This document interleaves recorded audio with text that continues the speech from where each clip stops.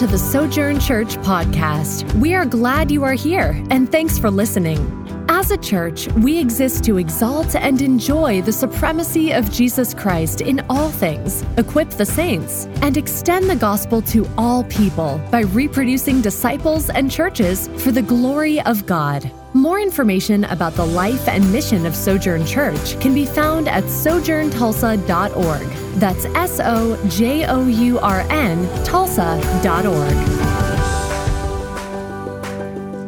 We will be in Acts chapter 8 if you want to turn your Bible to that, and we will have the verses on the screen also. So Acts chapter 8. We've been kind of looking at this idea of the movement of the gospel and the kingdom. And so we're going to be going from, we've talked about those ideas of transitioning. And Luke, the writer of this book, that's been some of his purpose and intent. And so you're always, when you're reading the Bible, you need to think through, what is this writer's intent? What's God's intent? And it's not necessarily just quick application points. Should I go to Arby's on the left, or should I go to McDonald's? He's probably not going to tell you that, right? But what's the author's intent in Scripture? And so we want to glean wisdom from that, and be able to learn how to interpret things from the author's intent and that original audience also. And so Luke, as this church has just exploded, Luke knows, and God, the Holy Spirit, has led him to think through as he's writing this is going to need to be established truth for this first 60 years, this first 150 years, this first 300 years. And so they're going to need to know some of these things that were established. So Luke saying, I've gathered together with these eyewitnesses, those 11 apostles that were remaining, and I want you to know this is true. We can rest our faith on these things. And along with that, then he kind of goes into these transition periods. And so we're going to see that transition as we go forward here. A key thought to think through in this last section for us today, it's kind of still the beginning in the book of Acts, but this idea of suffering, persecution, and rejection. For the last 50, 60 years in America, 70 years maybe, it's been the accepted norm in a moral society to also at least agree with the idea of God. So people would say around us, everyone around Tulsa, very few that would just say completely, there's no way there's not a God. There are a lot of people in Tulsa that would say that. But the majority of people would say, yeah, I believe in God, and I know enough. I've heard these little things, whether I was in church or not, that Jesus, that guy, at one time, he died on the cross, and that's supposed to show us God loves us. We know John 3:16. The major problem with that is having knowledge of that and a complete disconnect, that it just doesn't matter. That's not a big piece of my life.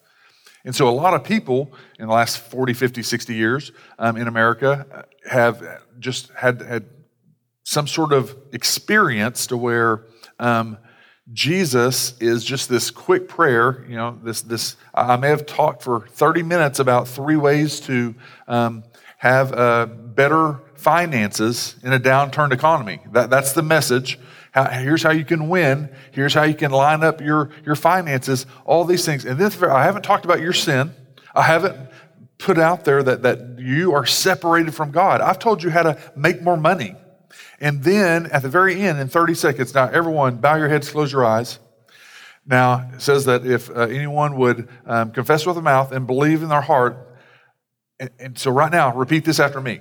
Well, I haven't told you what you're believing in. I haven't told you what you're confessing. Confessing is just agreeing with God on the weightiness of my sin that I should be dumping off to Him. I haven't mentioned that. I've told you how to make more money this year, or more money in a downturned economy. And then in 30 seconds, people are like, oh, that's weighty. They may have feelings. They may have tears. They repeat. They raise their hand, and then they leave, and nothing's changed. And they may come for 2 or 3 more weeks, and it's just weird for them because first of all, if they weren't regenerated, they weren't born again, worship is weird. Why are these people closing their eyes? Or why are these people got their hands raised? Or why are we doing these songs? They don't even make sense. And so no changes happen, no transformation of the heart, and now tens of millions of people have that idea of that I know that there's probably a God, and he and I made an agreement at one point. 30 seconds, 1 minute, 2 minutes, 3 minutes. And what about the ones who do that little agreement or that little idea, that little repeat after me prayer, mantra, and then Tuesday, Wednesday of the next week or 2 weeks later or 2 months later, just go off into all kinds of sin for the next 10, 20, 30, 40 years. But I have this idea, we know God exists. And so we have this huge thing going on that where if people have that idea of Christianity, and it's filled America. It's filled America. What happens when everything's supposed to be going good in life and you're 40 or 36 or 55 or 65 and suffering hits? My mom or dad get cancer. It blows away your idea of God. Some tragic situations happens with your children. It blows away your ideas of God because there was nothing substantial. There was nothing to rest upon, especially not the sovereignty of God. He's just this thing that, if you do have an accident, you have to face him one day, just pull this card out. Oh, remember, I was at that one church meeting. I had that prayer. I even remember the guy's name. Like, we're going to be able to argue with holy, infinite God and make our case before him on how good we were compared to other people.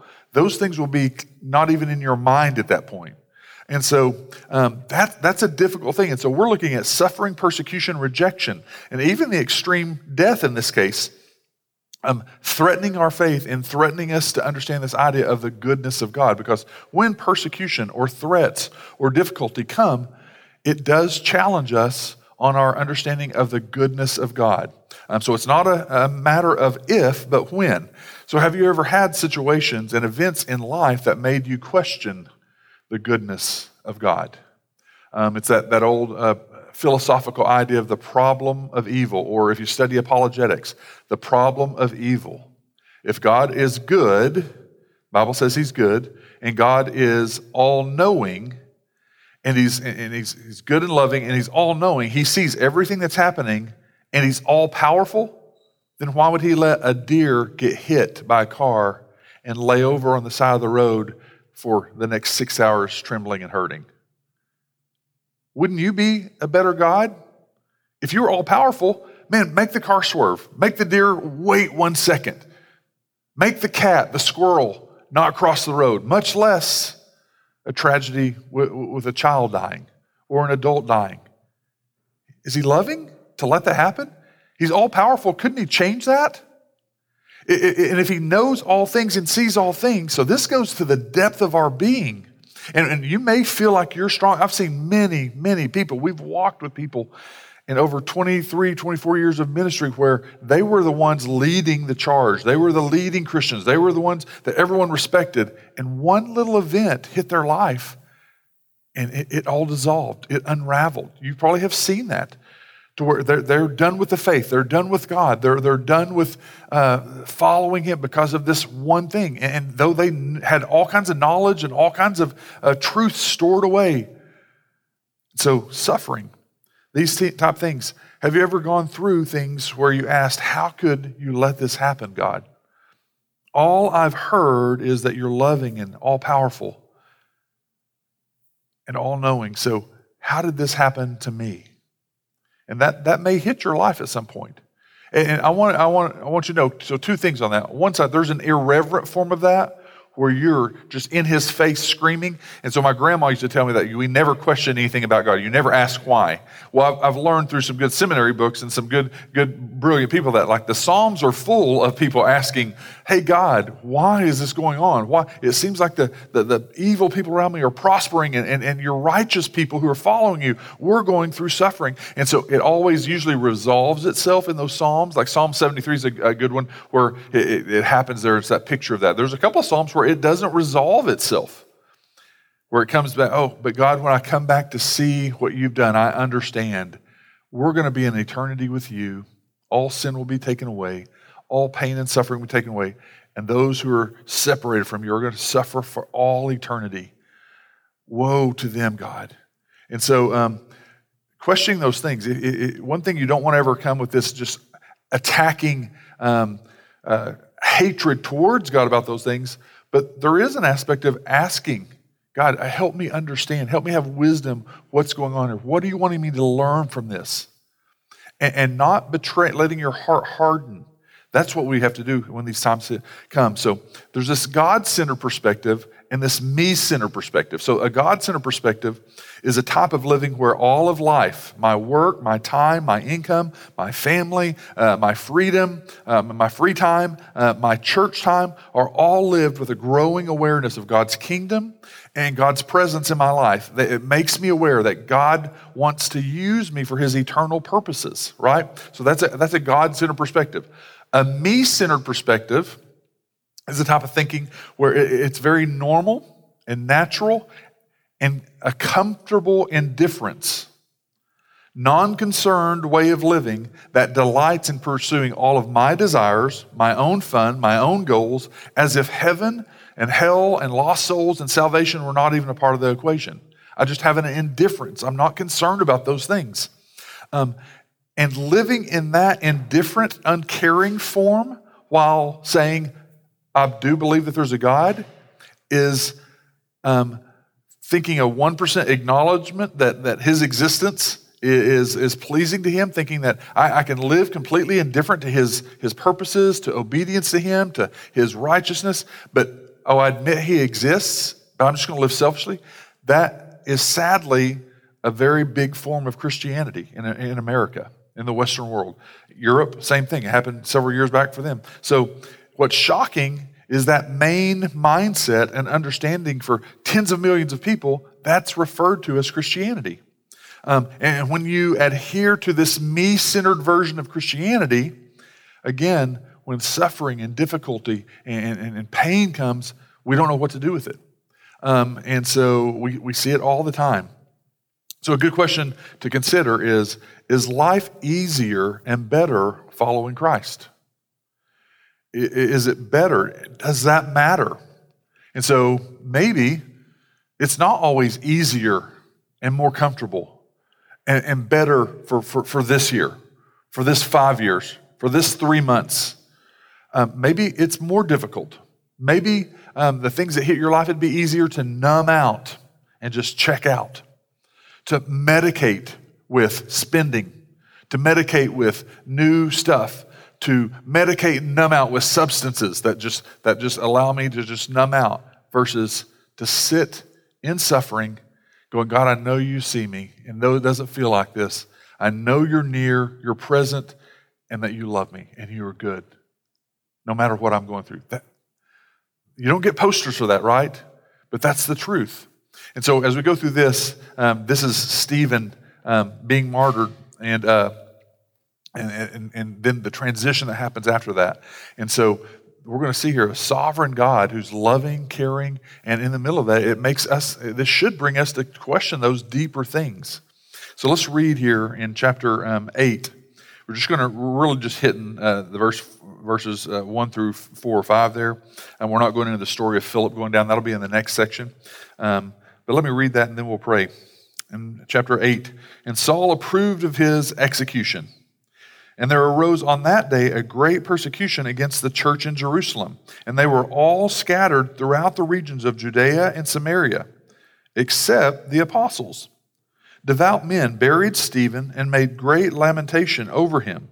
But Saul was ravaging the church and entering house after house. He dragged off men and women and committed them to prison.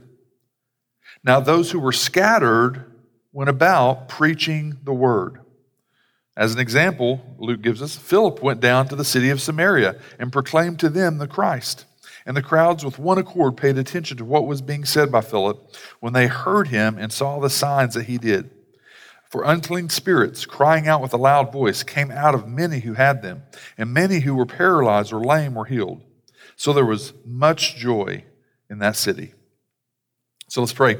Father, we do come to you asking for your Holy Spirit to give us insight into how this applies, the significance for our lives. It would shock us for several people to just be martyred out in the streets in America. It would shock us. I don't know who we would run to, God. Would we run to senators and representatives? Would we run to Supreme Courts? Would we run to gun stores? Would we run to politicians? Would we run to isolation, or would we run to you? Would the Word of God go forward if that were to happen here? Help us to think through the significance of our time, of our lives in this weighty situation. In your name we pray, amen. So, as we go into this section, notice the very first thing. So we know that the last section in chapter 7, the guys picked up stones and started throwing them, and Stephen sees heaven opened up and sees Jesus standing at the right hand of the Father, and these stones are literally hitting him. And so I've got a slide. This is kind of a famous, I think it's one of the famous ones. So that's Paul there on the right, but you can see there's probably a much bigger crowd, but man, that's a rough way to go down, right? Like, that's a rough way to pass away. I know some of you had heard, Tim Keller passed away this past week, and so just, had been battling with cancer and went home, has hospice, and just passes away. Man, we've got it down to where we can administer some drugs to make those last days and hours just less painful for people, right? And so that's a gift of God, right? That's a grace on our lives. This is not the way to go, right? This is a tough thing, and so. Acts 8:1 only looks beautiful if Acts 1:8 is in context. If Stephen is your dad or brother or husband, and this happens, it's all a waste. It's all horrible if Acts 1:8 doesn't fit. So they're beautiful together. When you read, and Saul approved his execution. And there's this great persecution against the church in Jerusalem. They were all scattered throughout the regions of Judea and Samaria, except the apostles. It only fits under the context of Acts 1:8, where Jesus said, you're going to receive power when the Holy Spirit has come upon you. And Stephen's going to be a wonderful, wonderful witness. Man, he gets it. He is in love with me. He glorifies me. He is telling others, with the threat, the city I was killed in, right outside these walls, he stands and tells them, and rocks start coming, and his life is over, but it's not wasted. That's a beautiful life. And he says, in Jerusalem and in Judea and Samaria. And so you're going to be my witnesses. Some powerful transitions are occurring. The martyrdom of Stephen becomes a catalyst for the gospel and the kingdom to spread beyond the walls of Jerusalem. And the customs of Judaism. Remember, we talked about this. So these Jews were so angry and ticked off because he had brought up, and Peter and John and some of the apostles had already brought up, that this system of Judaism, you grabbing an animal and taking it to the temple, is now not what you need to do. You don't have to go up to the temple and bring an animal and do a sacrifice. The dietary laws that you've been living out, you don't have to go by those anymore. The societal laws that you've been living out, and that generations and generations that have been lived this out, just stop. Just stop doing them. Now the temple is you. The Holy Spirit's filling you. That seemed like blasphemy for these Jewish leaders that were trying to protect monotheism. What do you mean doing away with the system? What do you mean no more sacrifices? Hey, there was one sacrifice. And by the way, it was you guys who killed him. It was Jesus on the cross. That was the one-time sacrifice. All that other stuff never took away sins. And so all of those things, beautiful transitions from Judaism to the foundational doctrines of Christianity. And also, now we're seeing it spread to these areas that they hated. So Judea and into Samaria. Remember the Samaritans, they had been some of the Jews for generations before that had been taken off out of Israel, taken to other places. They intermarried with other people, other nations, other people of other faiths even, other religions. And then they kind of settled into this Samaria area. If you remember Jews, they would go a long way out of the way to go around Samaria to get to another place instead of just going the shortcut right through Samaria. They despised and hated the people, not only ethnically, but religiously unclean is what they believed about that. So that's why when Jesus brings up and uses Samaritans sometimes as the example, it shocked and kind of frustrated and made them angry, the Jewish crowd. And so some beautiful transitions are happening. Also, Stephen's words and prayer in front of Saul must have been a powerful catalyst, because here in Acts 7, as Stephen's starting to get hit with these stones, Luke's telling us he looks up and sees Jesus standing.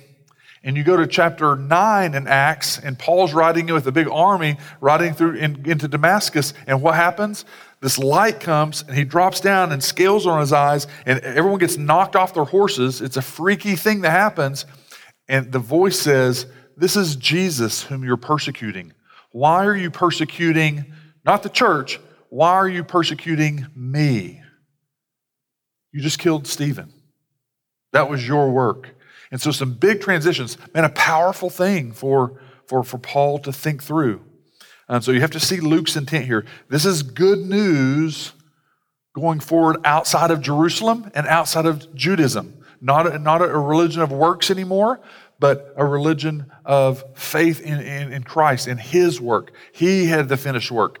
So we've got this movement of the gospel and the kingdom and witnesses beyond Jerusalem. God purposely calls, the next slide I have there is, God purposely calls His people to live as faithful witnesses in tough places. So think through an area of town or a group of people, and you might not want to admit it, but that you really just look down on. And so we've seen some stuff with that, with some of the race stuff that's been going on the last few years, right? Stuff that comes out. And in that, it's a ethnic thing where I don't really like those people. And God sends you to that difficult place, that difficult people. God purposely calls His people to live as faithful witnesses in tough places where the gospel is not being enjoyed and treasured. So in verse 1, when Saul says, it says, Saul approved his execution.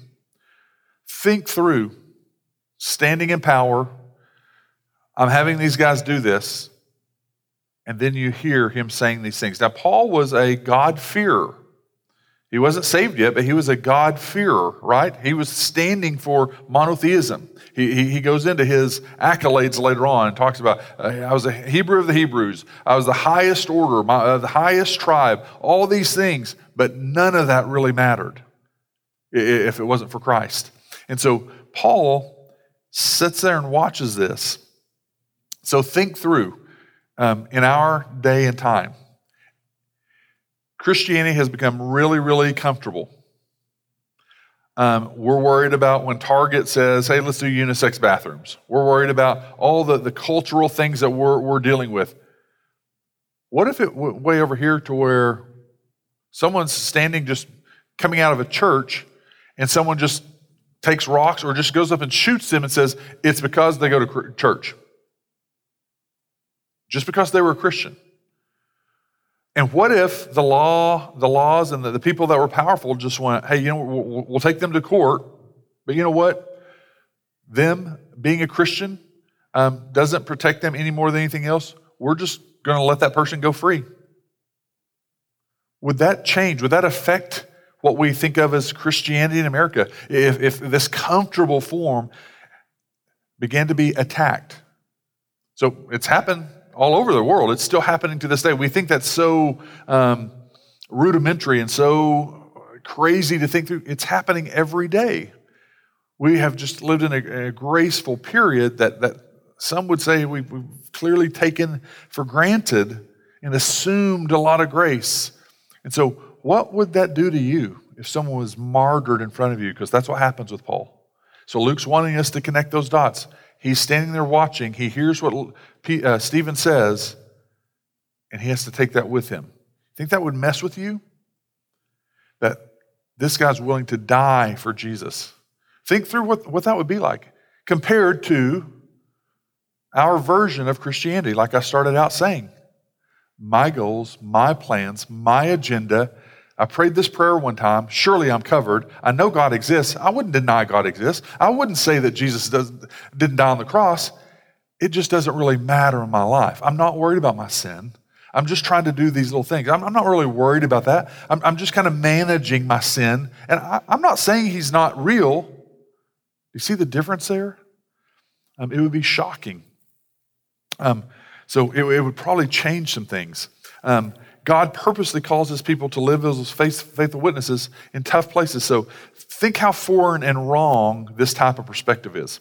Think of some of the philosophies that I hear this all the time by people that I know. Every one of these people are inside the church, just people around our lives. Hey man, you just got to be you. You be you. And they may not mean, like go and live in debauchery and do whatever you want, but just this idea of, hey, as Americans, man, can't worry what people think. You be you. Man. Just go find yourself. Live the life God owes you. Live the life you've always dreamed. You deserve more. In marketing, even like the powerhouses like a Walmart, right? What is their theme that they landed on over 10 years? Like live better, save money, live better or something. So they want to get it very concise where you can just memorize it. And if you save money, you will live better. Easy equation. And so these companies want to capitalize on that. Think through that versus God wants you to lose your life in Christ. Think of the difference. God wants you to lose your life in Christ and use what he's gifted you with, your ability, your capacity, your gifting, your intellect, your mind, your resources, your time for his purposes. Now, you still got to provide for your family.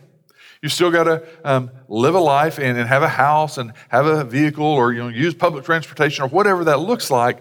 You still got to do some of those things, but living in a way where God has clarified to you, I want you to lose your life. Think of the difference between what we've kind of bought into.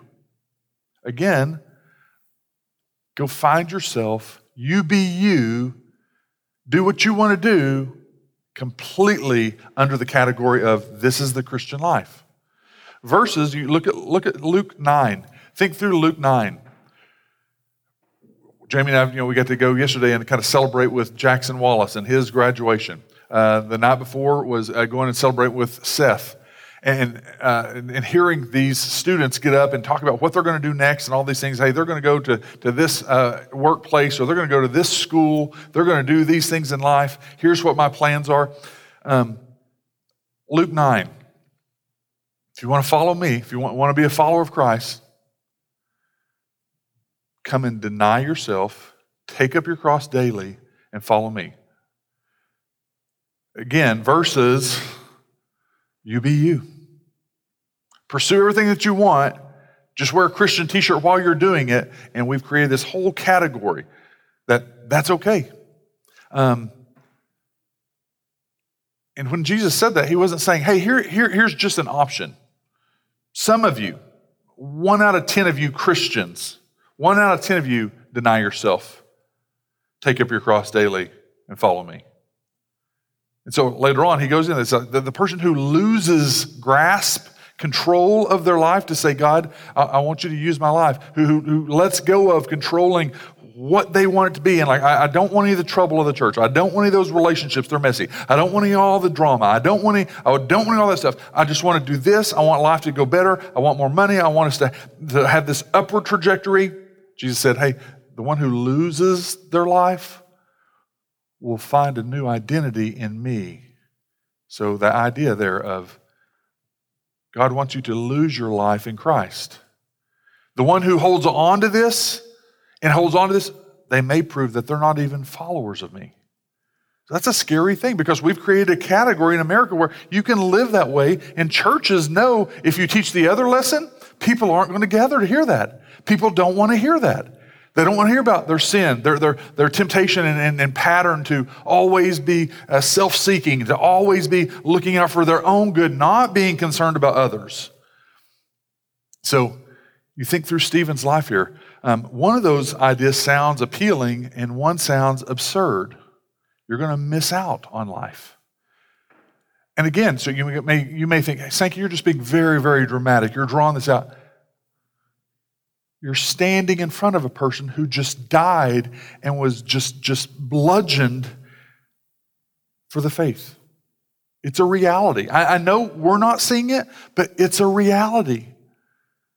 Versus this other very casual idea with no cost, no sacrifice. I get to opt out. It's optional. Any kind of suffering, any time of time restraint on my life, any kind of sacrifice, any type of giving of commitment and cost, no, I just want to know that I'm going to heaven and I'm going to just make myself happy. And we've said, that's 8 out of 10 churches. That's the message, and that's what you want to do. Your best life right now. Does that work for Stephen? Does that work for the apostles? Does that work for the early church for hundreds and hundreds of years? Does that work in 2023 in China or in South Korea or North Korea or the Middle East? So, billions of people, that's not even true for them. But we have a special category with an asterisk. Well, our founding fathers, they guaranteed us that we have to be. We get our Christian rights. That's absurd. That's not what controls our life. That's not what controls our destiny. It's God's sovereignty. And so if things get to the point where people were to have to die for the faith, man, there's some big theological arguments. Piper has posited that in the Middle East, in Muslim nations, it will be upon the blood of the martyrs that the gospel spreads. That's Acts chapter 8. Upon the blood, and people, missionaries and others like, how dare you? You're saying that more people must die before the gospel spreads. And they're saying yes. And missionaries have spent 40 years are saying that. And people don't like that. Interestingly, sometimes pastors in big churches in America that have a bank account of $4 million of sitting there like, don't say that, don't say that. That doesn't fit into our theology. I've got a message of prosperity, health, and wealth. How does that fit into, it's going to take more and more martyrs for a few years? And those people, they're usually blind that, there was more martyrs in 2022 and 2021 and 2020 than there were the first 2,000 years all put together. We don't like to look at that. So, there's more martyrs in the last 100 years than there has been in the 2,000 years built up altogether. So crazy things. So what would it take? This caused those people to spread out. If you see there in the passage, Saul is ravaging the church, entering house after house. He dragged off men and women. What was that like? And the word ravaging there was literally this picture in the Greek of a dog or a wild animal finding some dead meat and going just ripping with its teeth, ripping it apart. So when you see an animal just ripping to shreds this piece of meat laying there, that was the picture of Saul ravaging the church. What about those families, the families that were left? What about the kids? Moms and dads were taken off. They just saw this Stephen thing happen. Think through our concerns of even what Christianity looks like here in America, our government, lost culture. Lost culture is turning on Christianity. And some leaders are teaching that God would never allow that to happen to America. Man, you just got a biblical witness of him saying, this is probably going to be what it's like. You're in a graceful period. Not that we want that to happen, man. We want revival. We want for God to restore us. We want to pray and turn back to him. But we want that at the same time. We want this still casual, comfortable, no cost, no sacrifice Christianity. I believe God exists. That's enough. And that's never been the way for the first 2,000 years.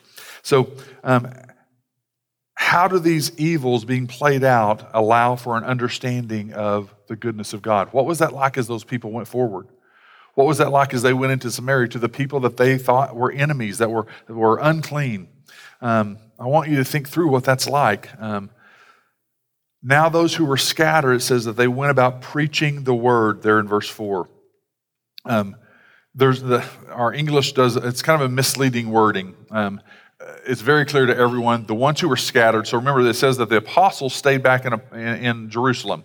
That there's a reason for that. They were building a foundation doctrinally for the church because they're going to need that. Antioch and all the church plants are going to, all over the place, they're going to keep going back to Jerusalem and Antioch later on to make sure that what they're teaching in these other places like Ephesus and Philippi, are we making sure that those are true? And so you got Matthew, Mark, first Mark, and then Matthew and Luke's gospel, and then some other New Testament letters as Paul is going into those places, and they're going, is this aligning? And so you've got this foundational element in Jerusalem. So the apostles were there together. They were probably going for years talking through, remember when Jesus said this? Remember when he said this? And they're piecing those things together, and God inspired some of those people to write those things down, right? So that's foundational. We were eyewitnesses to these things. But as that's spreading, as persecution breaks out and people start going into Judea and Samaria, it did not mean that they were gathering in a synagogue and all those people were standing up preaching in a form of this. The word there of preaching the word, it meant that they were going, and as they would disperse into these little towns, they weren't power people. They weren't people who just got a synagogue immediately. They weren't someone who is now the pastor of the church. They were living their lives and sharing the gospel of here's the story. It's not. So remember, Samaritans, they're kind of interbreed. They're mixed. And so they would say, we do know of some of the Old Testament Judaism and Old Testament systems. And so they were trying to show, hey, this Christ, he fulfilled all that. So they were having to explain that. That's what it means preaching the word there. That they were showing them Christ fulfilled all that. All those systems that we should do, we don't have to do those anymore. Jesus fulfilled that for us. And so as they went forward, that's what they were doing. They were being witnesses. As Jesus said in Matthew 1:8, you're going to be my witnesses. Jerusalem. I didn't pause and tell you, Stephen's going to die, and that's going to spark people to go out to these other places because you would have probably never left. Some people say, I don't think that there's a scriptural argument for this. People use this in the context of pushing people towards missions. They'll say the problem was the church was being disobedient, that people were too comfortable in Jerusalem. There's no historical backing that it was comfortable in Jerusalem. And so, but people have tried to say like, oh, it was really comfortable Christianity in Jerusalem, and God did this to Stephen to make this happen. Well, God did allow this. I don't think it was comfortable Christianity. I know it was part of God's plan the whole time, but it wasn't the only way that God could have done that. But it's not necessarily, I think, scripturally accurate to say they were disobedient. But some people make the case that they were not going on to Judea and Samaria and to the ends of there. The gospel was going to stay there. I believe it was just part of God's plan. You don't have a strong scriptural defense on that. So as they do that, then Luke just says, hey, here's an example. And that's why I have the second thing there is God purposely sends light into dark areas. Philip goes down to the city of Samaria and proclaimed to them the Christ. So we're not covering that section. But now you've got the gospel going past Jerusalem, the walls of Jerusalem, literally, and Judaism, into an area where there was all kinds of different faiths. There were people who had an understanding of God's Old Testament Israel, but there was a lot of people who didn't. And so now the gospel is transitioning, and the kingdom of God, Jesus landed, the kingdom is here. Repent, turn from your sins, and now he's provided salvation. And that story is going forward, so the kingdom of God is spreading. Jesus and the Holy Spirit now are working in the body of Christ. As they had worked through the apostles, now movement of the kingdom is going forward, and it says that there was great joy. So you're seeing people in Samaria saved. Now this is going to become a problem as Paul then becomes the main character later on after he gets saved. As he starts spreading the gospel to different places, now we've got a major problem. All these Tulsa people and all these Oklahoma City people, they're not Jews. They're not. They haven't grown up in the Judaism system, and now are we sure that salvation has come to them? And so that becomes a big theme because people are getting saved, the Holy Spirit's coming and doing some powerful things, and now you've got people who are not Jews, Gentiles, who are getting saved. And so you get to Acts 15, it's called the Acts 15 Council, the Council of Jerusalem, where they say, are we saying that all these Gentiles are truly saved without being circumcised or without going into any of the rites of Judaism? And they had to say, yes, it's by faith alone in Christ alone. And so that becomes a big thing. We can't even imagine what that was like. That was huge. That was shocking for them. And so this acceptance by the Gentiles was there. I've got Romans 11 up there. It was a huge thing that they brought up. But what then? This is Paul saying, Israel failed to obtain what it was seeking. The elect obtained it, but the rest were hardened. Another thing that Luke's wanting to start transition here, difficult stuff. Jerusalem, what do? Rejected the message. What happens in Samaria? The outsiders, the heathen, the ones who hadn't, they accepted it. So you're going to see this transition. Remember, it's huge. Lots of different books in the New Testament are about this transition into the Gentiles. Salvation come to the Gentiles. Where it says there, God gave them a spirit of stupor, eyes that would not see, talking about the Jews, ears that would not hear, down to this very day. David brought it up. And then he says in verse 11 there, so I asked, did they stumble in order that they might fall? By no means. Rather, through their trespass, salvation has come to the Gentiles, so as to make Israel jealous. Now, if their trespass means riches for the world, and if their failure means riches for the Gentiles, how much more will their full inclusion be? Acts chapter 8 is riches to the world. That's us. Man, that's why we're here today. Because of Acts chapter 8, they cross the threshold where riches to the world, the gospel breaking forward to Gentile nations. So, beautiful picture. I want to encourage you guys because a couple of things that I'm not a really good encourager. I definitely don't appreciate like false flattery. But I want to encourage and praise God for Sojourn. We're a small group of people, but lots of weaknesses. We could grow in 95% of different areas, but two specific areas that we're different in, I would say that there's this DNA that's formed. Number one is living as witnesses.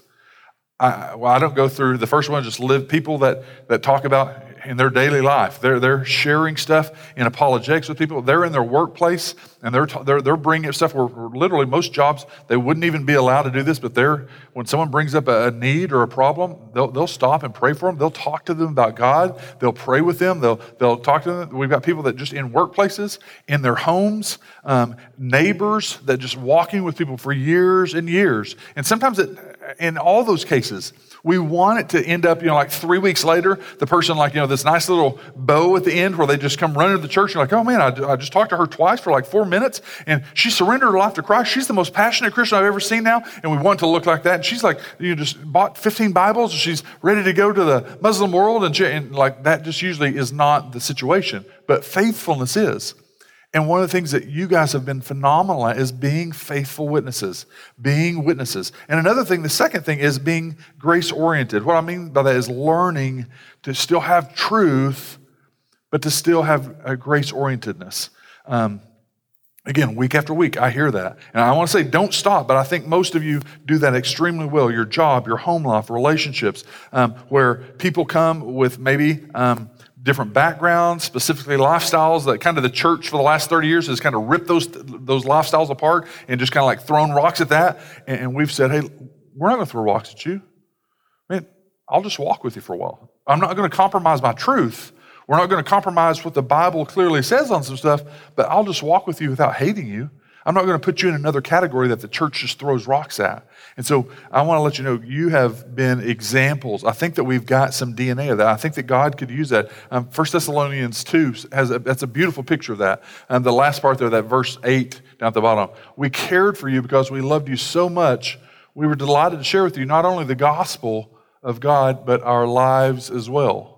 And so that's what we want to be doing. If you look at the rest of that, you yourselves know our coming to you was not in vain. But though we had already suffered and been shamefully treated at Philippi, as you know, we had boldness in our God to declare to you the gospel of God in the midst of much conflict. For our appeal does not spring from error or impurity or any attempt to deceive, but just as we have been approved by God, by Christ, to be entrusted with the gospel, so we speak, not to please man, but to please God who tests our hearts.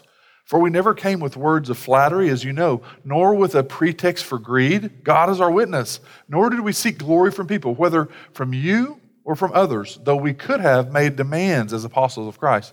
But we were gentle among you, like a nursing mother taking care of her own children.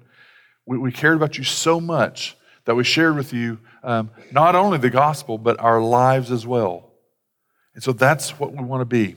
That's the type of place you want to be. As believers, we want to have a lifelong journey learning the Great Commandment and the Great Commission living.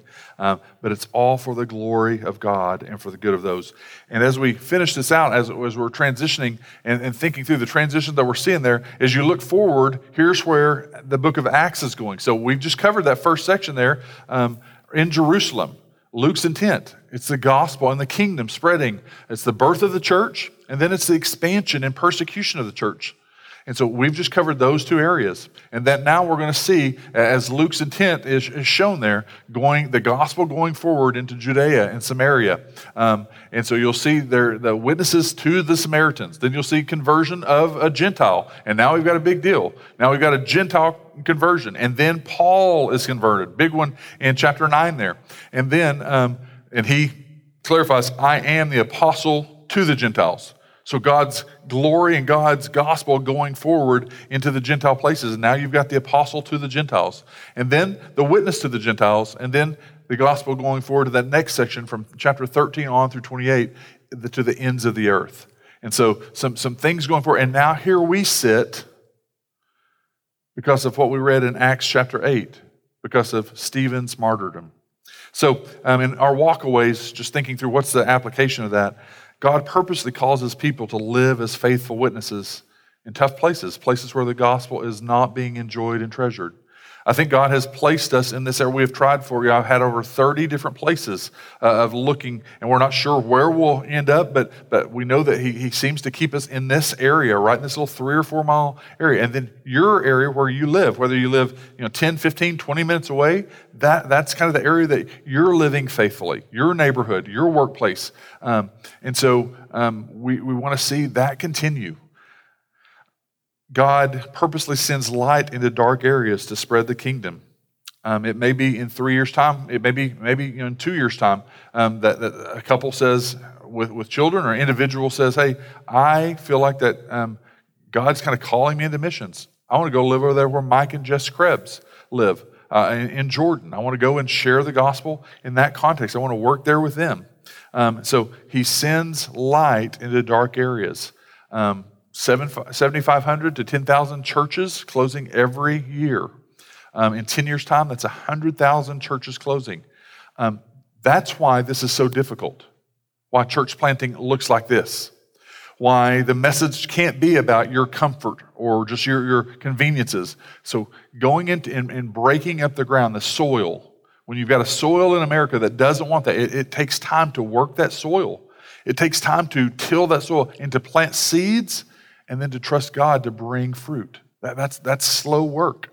And like I said, I'm not a great encourager, but you guys have been doing those things. God is the one who brings the fruit.